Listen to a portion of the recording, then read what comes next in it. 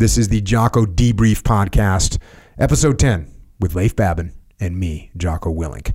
Now, I got hit up on Twitter about someone had listened to the debrief, and we talk about things that happen at Echelon Front or on EF Online, and someone said, they must be violating some kind of confidentiality agreements with their clients to be telling these stories. Here's the deal. The stories that we tell on this debrief podcast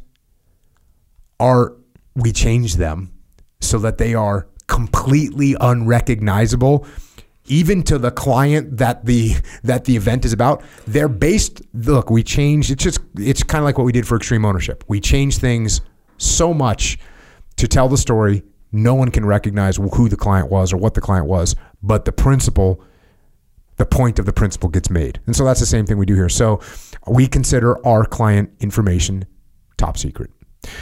With that, Leif, let's debrief. What do you got? Let's get some here. All right. So the first leader we were working with here, this question was the boss was asking for feedback. They have a boss that was asking for feedback, and when the leader gives them feedback, they don't like it. And so the question from this leader was, hey, what do I do? I mean, they're asking for feedback, and then they don't want to listen to that feedback, and then they just push back and they make excuses about it. So they don't really want feedback at all. So how do I deal with that? That was the question. And so the first thing I had to ask was, okay, well, how are you giving that feedback? And of course, as we started digging into it, the feedback is like, oh, you want some feedback from me? Well, let me tell you how screwed up you are. And that's something that I think oftentimes where even if people mean something that's constructive, they have a hard time seeing it from someone else's perspective. And you talk about this all the time. No one likes feedback. No one likes to hear. We even do this. We give presentations, we run workshops and training, and then we say, okay, how can we do it better? And the moment people are like, you know what, if you focus on this, I can feel myself start like bristling against that feedback. I think it's just human nature. Everybody falls into that. So what I had to help this leader understand was like, hey, think about it from your boss's perspective. Like what are you actually providing feedback on? Like, how are you providing that feedback? And he was like, well, I'm doing it in a professional manner. So we went back and forth on that a little bit. And so what I actually had to finally get across to him was like, okay, if you're giving constructive feedback that's valuable to the team and you're doing it effectively, you're not going to get pushback from that.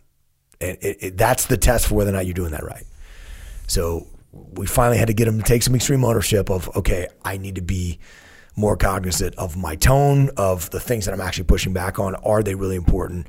And then maybe I need a little indirect approach instead of that direct approach of just being brutally honest. But they asked me for feedback. When people ask you for feedback, they're lying.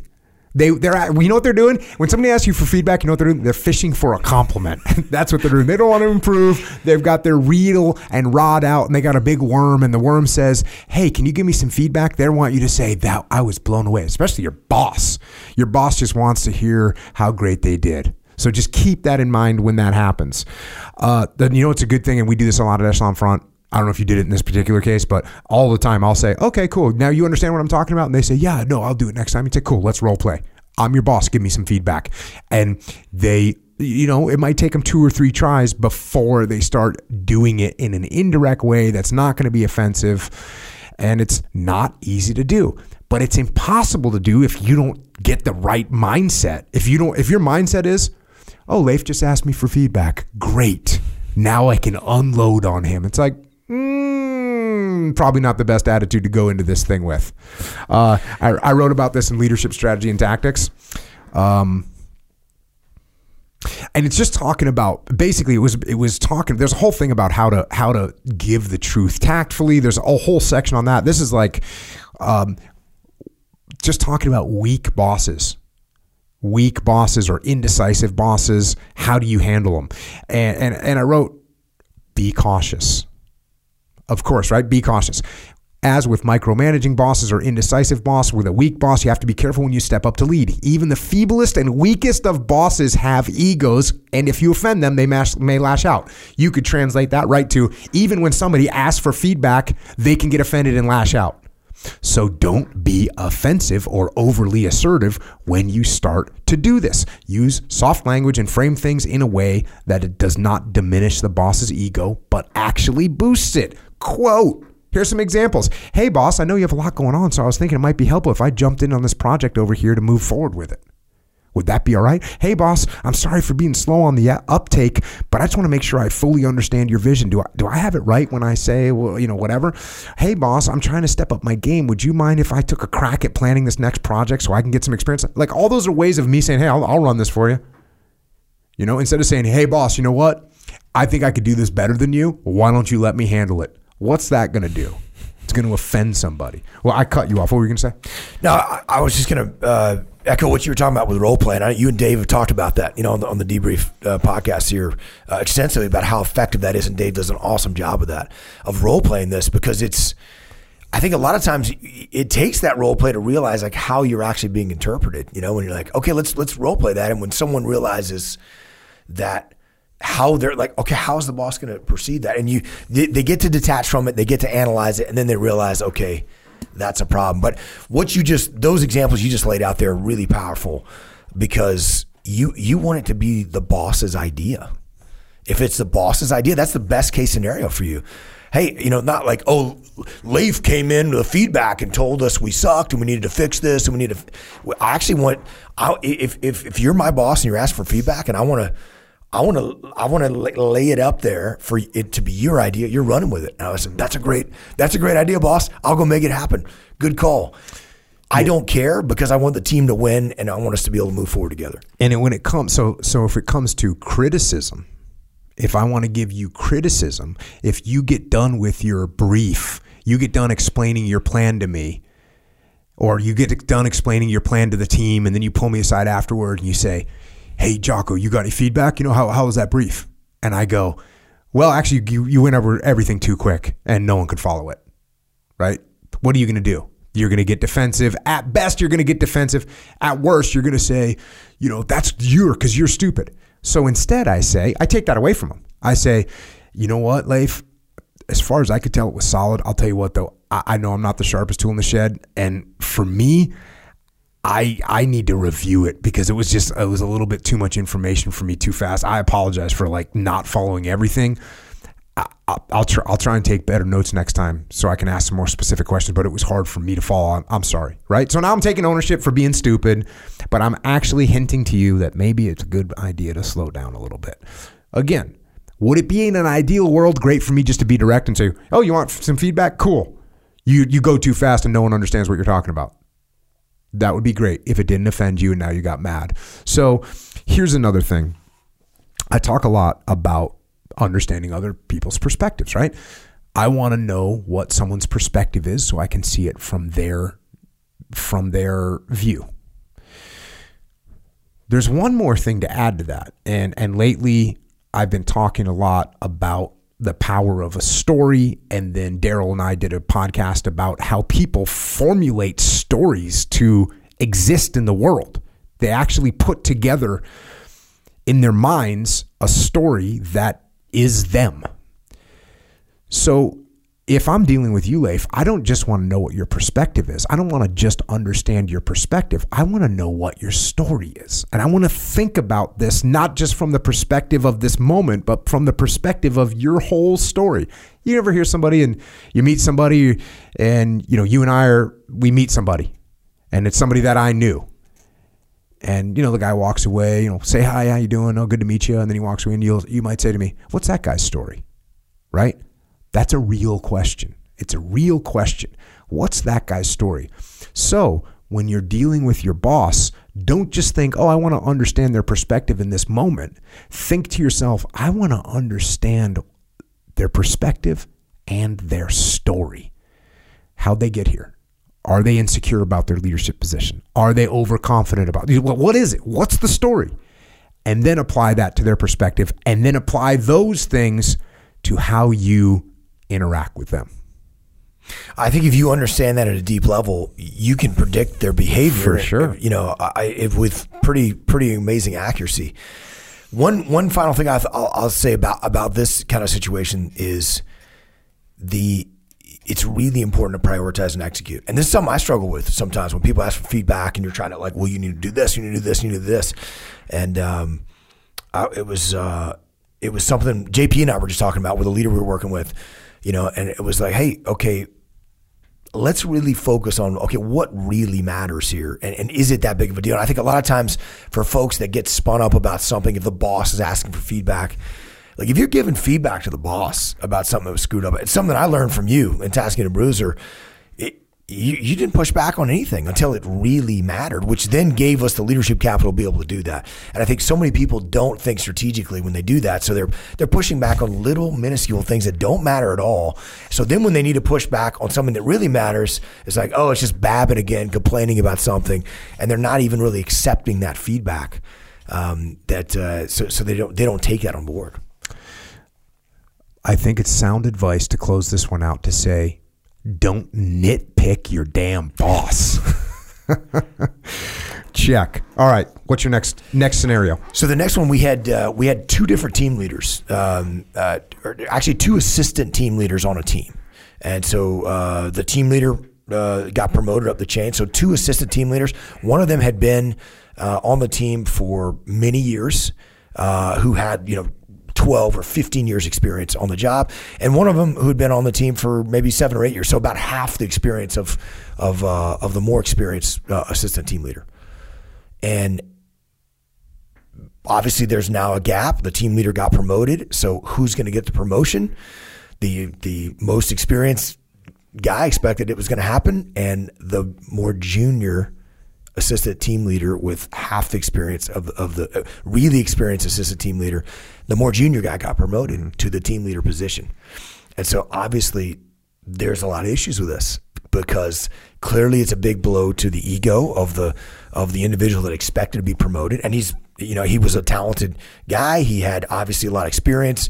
And I think it almost caught the other assistant team leader off guard. And he said, hey, how do I handle this situation? Because I don't want to lose this. I don't want to lose this assistant team leader. He's a critical member of the team. We need to move forward together. So what do I do in this situation? And obviously that's a tough problem to have. You're taking over the situation that now you're stepping into the role. So what does he do? How does he move the team forward? And how does he keep that guy on board to be a part of the team? So what'd you tell him? So I told him, I said, well, first of all, you're going to have to do a little ego massage in a big way, which is a term you use a lot. And I love that term, because you've got to massage this guy's ego. He's obviously upset. He's over there thinking like, that team leader got promoted. That's just wrong. I've got all the experience. So clearly ego massage by going in there saying, but also being humble right out of the bat. So to humble himself and do an ego massage, to say, listen, I don't know why this decision got made that I got promoted. You've obviously got way more experience than me. I was totally surprised by this. It should have been you getting promoted. I don't know why they promoted me, but I'll tell you one thing. There's no way that I can possibly be successful without your experience, and I'm going to need to lean on you heavily in order to guide this team. So do it, by a little self-deprecating, checking your ego, and then going forward to actually do a little ego massage there and just address that issue. And that was the guidance we gave him. Yep. I wrote about this in Leadership Strategy and Tactics. And again, Leadership Strategy and Tactics is like all the questions that I get asked all the time. I finally got sick of answering them all the time, so I just wrote them all down. Well, there's a section literally called Transitioning from Follower or Peer to Leader. And it covers this exact thing. And I actually go through 2 scenarios that I went through in a couple of SEAL platoons where a peer got promoted, not me, but a peer got promoted in 2 back-to-back SEAL platoons. One of them, the peers did it well, elevated, stepped up. The other one didn't do it well. So that's one part. But the other part is literally what you're talking about. There's another section in here called Overcoming a Grudge, which is this exact thing. And, it's there are times in your career where you'll be promoted into a leadership position and placed above your former peers, right? This can be challenging, but when handled correctly, the challenge can be mitigated. Some ways to mitigate a bad attitude. Don't try and force your rank down their throats. It's everything you just said. Tell them you appreciate their experience. Let them come up with plans and ideas. Ask them for their input. If they come up with a good plan, run with it. And by the way, all these match the 12 things that I say to do in page 158 of this book, or 157, 158, which is like how to take over as a new leader. So these are all things to appreciate and do. And it, as you mentioned immediately, it comes down to subordinating my ego, elevating your ego. Let's make this happen. I also say this, but also be advised that some people will be hypersensitive and see you putting them in charge of something as condescending or as proof that you didn't know, or that proof that you don't know what you're doing and that they should have been happy, that they should have been promoted. So you might, if you just have a horrible attitude and I say, hey, Leif, why don't you run with this? Why don't you run this? You got a lot of experience. If you're just a horrible mindset, you could say, oh, you see, Jocko doesn't even know what the hell he's doing.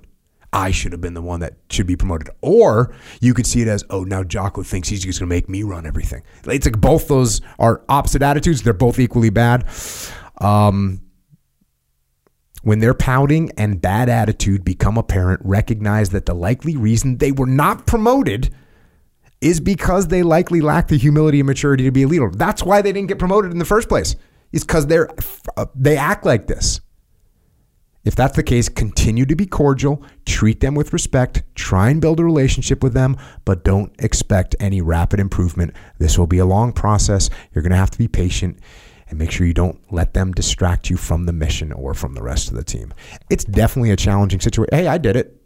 I mean, I became an officer. I was in the SEAL teams for 8 years as an enlisted guy and then became an officer. And all of a sudden, a bunch of guys that were my same rank, all of a sudden I was above them. And I guess part of the reason why I say it like that is because I didn't really think it was that big of a deal. I knew I had a different job now. My job was a little bit different, but everyone's job on the team is important. So I think what's interesting about the question is that people don't know what to do. And you obviously laid out, exactly what you need to do in leadership strategy and tactics. But it's something that people really struggle with. And I think, no one likes to have the hard conversations. And so what's interesting to me, and where I've seen this fail drastically, with leaders we worked with, is they don't even address it. It's the big elephant in the room. They don't talk about it. Maybe they try to put them in charge. Like when that negative attitude kind of persists is when they don't actually have the conversation and pull the other leader aside and say, hey, I don't know why this happened, or address it and just talk about it, because it's always going to be there and it's going to create problems if you don't actually address it. And I think that's one of the times where, we talk about indirect approach is great, but we also talk about being default aggressive toward problems. And if you ignore problems, they only get worse. So I think that's one of those things where you got to take a little direct approach to say, this problem is not going to get better. This guy's going home over the weekend stewing about this thing. As soon as I can actually reach out to him and connect with him and talk about this, the better it's going to be. I need to do it as soon as I possibly can. And one conversation is certainly probably not going to solve the problem. Yeah, either. And the dichotomy there is saying, hey, we need to be default aggressive in solving our problems doesn't mean that the tactic or technique that we use to solve the problem is default aggressive. Just because I say, you know what, I can see Leif's pissed off that I got promoted and he didn't, I need to confront him about it. No, that's not, I don't need to confront him about it. I need to have a conversation about it. I need to, put some feelers out there and see if I can understand what he's mad about, see if this is see where this is coming from. It doesn't mean I need to call you up and say, look, I can tell you about your attitude. Your problem? Yeah, what's your problem? Yeah. Because then that's not at all what it's not helpful. But to say, what you said earlier is an approach. Hey, look, I'm not 100% sure why this decision got made, but it got made. And listen, I know that you have a ton of experience, more experience than me, and I absolutely would love to get your help and support as we do this. And for me, this doesn't mean anything other than I got a different job now and I'm going to do the best I can. Something along those lines. It's not an aggressive attack. So it's an aggressive meaning I'm going to go solve the problem, but it's not aggressive meaning I'm just going to be default aggressive and attack you, because that is not your first option. Can it be an option later? Yeah, I mean, this actually... Yeah, I guess a better way to say that is like, I'm telling you to be default aggressive in de-escalating the situation. There you go. That's what I mean. Not in confronting and be like, what's your problem? Yeah. I'm gonna, oh, you're storming out of the room? Okay, well, let me, as soon as I can go intercede and say, hey, Jocko, look, man, I don't know why this happened. Like, I'm being default aggressive in de-escalation. Yep, that's good. That's solid. And it's great advice too. That's what we mean by default aggressive. Taking action that's going to solve the problem, not taking action that's going to escalate the problem. And this actually ties pretty well. Those are your two scenarios. For my turn, I got a question the other day, and this really does tie in well. I got a question the other day about how to handle insubordination. How do I handle insubordination? And I think as you go to answer that question, you actually have to think through some things. You have to think about this. What is insubordination? What does that mean? Is it, oh, they're not following my instructions? Is it that they're asking some pointed questions? Is it some level of sabotage that you can see happening? I think you have to clarify what you mean by insubordination, because when we hear the word insubordination, when I hear the word insubordination, what we think of is some outright mutinous behavior or just defiant rebellion. Right? Let me ask you this. When you hear the word insubordination, you're not thinking, you're thinking something pretty extreme, right? UCMJ violation. Right. Yeah. This is a major deal. And I think that type of insubordination doesn't really happen that often. I mean, it just doesn't really happen that often. I think most of the time when people use the word insubordination, what's really happening is what I said earlier. Maybe, someone's not following instructions exactly. Maybe someone's asking questions in a group, where it's like, why are we doing this? That type of thing. And I don't think that's insubordination. I think that's resistance. I think that's what I'm going to call resistance, which I think is a normal thing that's going to happen to you as a leader. There will be resistance from your team. You have to expect it. You have to embrace it. And when I feel that type of resistance, I have to think to myself, guess what? I'm getting this resistance because of me. It's my fault. That's what's actually happening. I haven't explained something correctly. There's some part of this that they don't understand or that I haven't explained well. There's why am I having a problem convincing them of the plan? Why? That's got to be on me. Why can't I communicate properly? Why haven't I built a better relationship with this individual? Are they giving me this resistance because I've become too familiar? Do I have a relationship that's too close? Have I become a friend instead of a leader? So all those things require me to ask myself, okay, what mistake did I make and how can I fix it? How do I fix it? Do I build a better relationship? Or if I've got too close of a relationship, do I slowly reinstate boundaries? If I feel like they are not buying into the plan, do I let them come up with a plan? So they get buy-in. If they're not understanding my communications, how do I make my communications more simple and clear? So all those things are my fault, and all those things are a way to stop and that's that attitude, that resistance is what I think people often refer to as insubordination. Now, like you said, if you're talking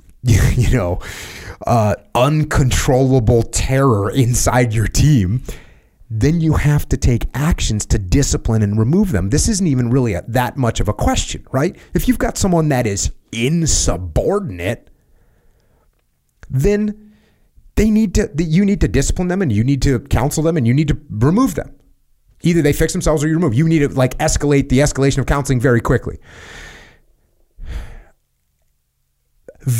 Okay, in the SEAL teams, for example, It is very seldom that someone gets kicked out of the SEAL teams for insubordination.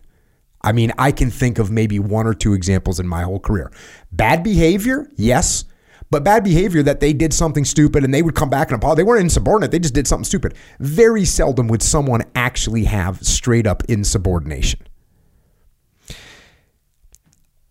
But there's one more area, right, between resistance and insubordination. And I believe that this other area is disrespect. Right now we have another area of disrespect. You got someone that's throwing comments at you. You got someone that's undermining you. You got someone that's making you look bad. So, and I think that can be mistaken for straight up insubordination. Yo, who the hell's Babin think he is? You know, trying to call me out and it's right in front of everyone. Like that, team guys would do dumb things to each other.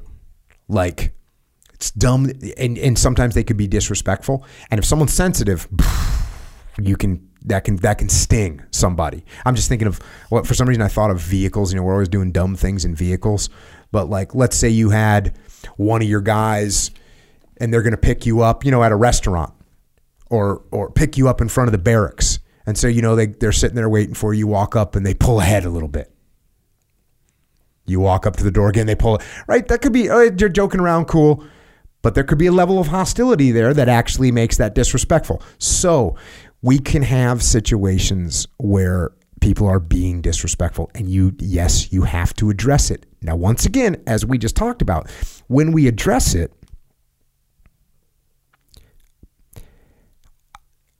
the initial approach shouldn't be an attack. I mean, to start out with, you better stop disrespecting me. If that's where you start, you can win that tactical battle, right? You can, that person might, roger that, sir. Where do you end up though? You end up, when you demand respect, you lose respect. When you demand respect, you lose respect. So when someone's being disrespectful to you and you just demand respect from them, their respect for you doesn't go up. But if you were to say, hey, listen, man, obviously I must not be doing something right because I respect you and I respect your experience, but I'm not feeling any mutual respect back in my direction, and I'm thinking there must be something I'm doing wrong.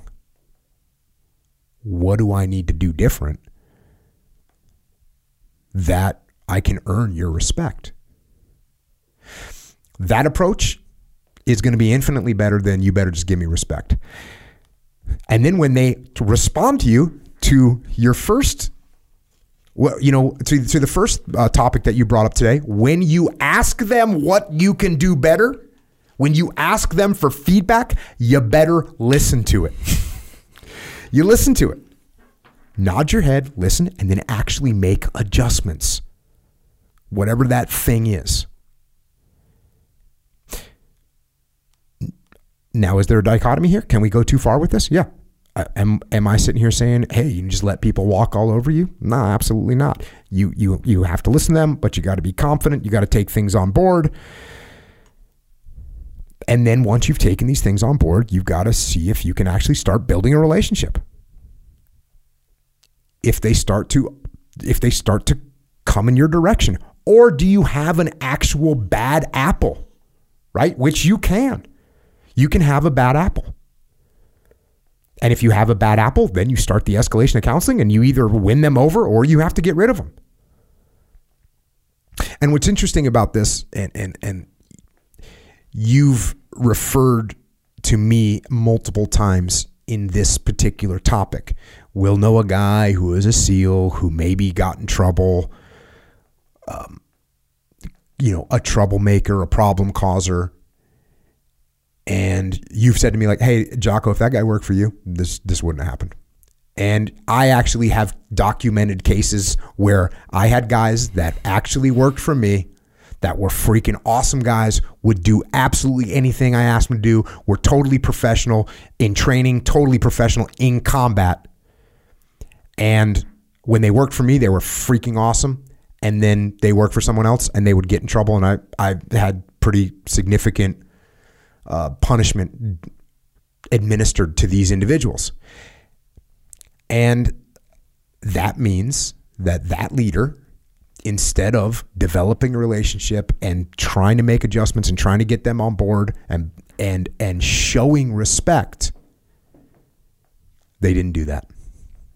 Those particular individuals you're talking about too, we were talking about very strong-willed people who are default aggressive, and they're not. I don't have time for someone that they see as a weak leader they don't respect. So, yeah, I reacting extremely poorly. And what you're talking about is just de-escalating the situation. Totally de-escalating. Whereas if you demand respect, you're escalating that situation versus actually let's de-escalate. I'm thinking about that as you're saying it, and we have to correct this misperception all the time. And I think a lot of people, when I hear those kind of comments from leaders that we work with, which happens a lot, they think that in the military, it's just a bunch of Terminator robots that are going to just carry out orders and do exactly what you say with no pushback whatsoever. And so they don't know how to react to that. Like, well, they just need to do what I say, rather than, okay, they're human beings, so I need to actually explain it to them. And if you can turn that around, I mean, that's the power of extreme ownership, and recognize, okay, I need to do something better to actually get that person on board. One of the things I've learned from you is, like, when somebody's complaining, you should actually listen to them. And it's amazing how you can either defeat their arguments if you're complaining to me and you're just saying something totally off the wall that makes no sense whatsoever, then I can very easily explain why we shouldn't do that, or maybe I don't think it's the right call for the team. And I mean, I should be able to make that very obvious if it is that obvious. But also, you might be bringing up something that's, and very often is the case, you're bringing up some very valid points. And even if you just give me 3 points and one of them is valid, at least now like, I'm listening to you. You leave that conversation with, like, well, finally, like, they understand, what I bring to the table. So it feeds your ego, and I can make some little small change or minuscule thing that can help you. It's crazy, but I'm sure there's someone thinking, yeah, but sometimes you gotta just, and I'm oddly enough, I'm trying to think through I was only in for 20 years. I'm trying to think through all those years of the times that I just had to, get rid of somebody because they were insubordinate or they were disrespectful or whatever you want to call it. Someone that I couldn't get through to get them on board. And I can't think of any. I think the number is 0. So try a little bit harder. Probably a good place to stop. If you want to dig deeper into all aspects of leadership in any arena, you can join Leif and me and the rest of the Echelon Front team at efonline.com, where we solve problems through leadership. If you want leadership guidance inside your organization, come and check out our leadership consultancy at echelonfront.com.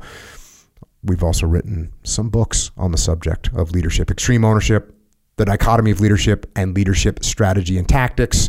I have some other podcasts. One is called the Jocko Unraveling Podcast. One is called Grounded, and one is called the Warrior Kid Podcast. And I also have another podcast, which is simply called Jocko Podcast. And if you want to support any of these podcasts, including this one, you can get some gear from jockostore.com or originmain.com. Thanks for listening to the debrief. Now go lead. This is Leif and Jocko, out.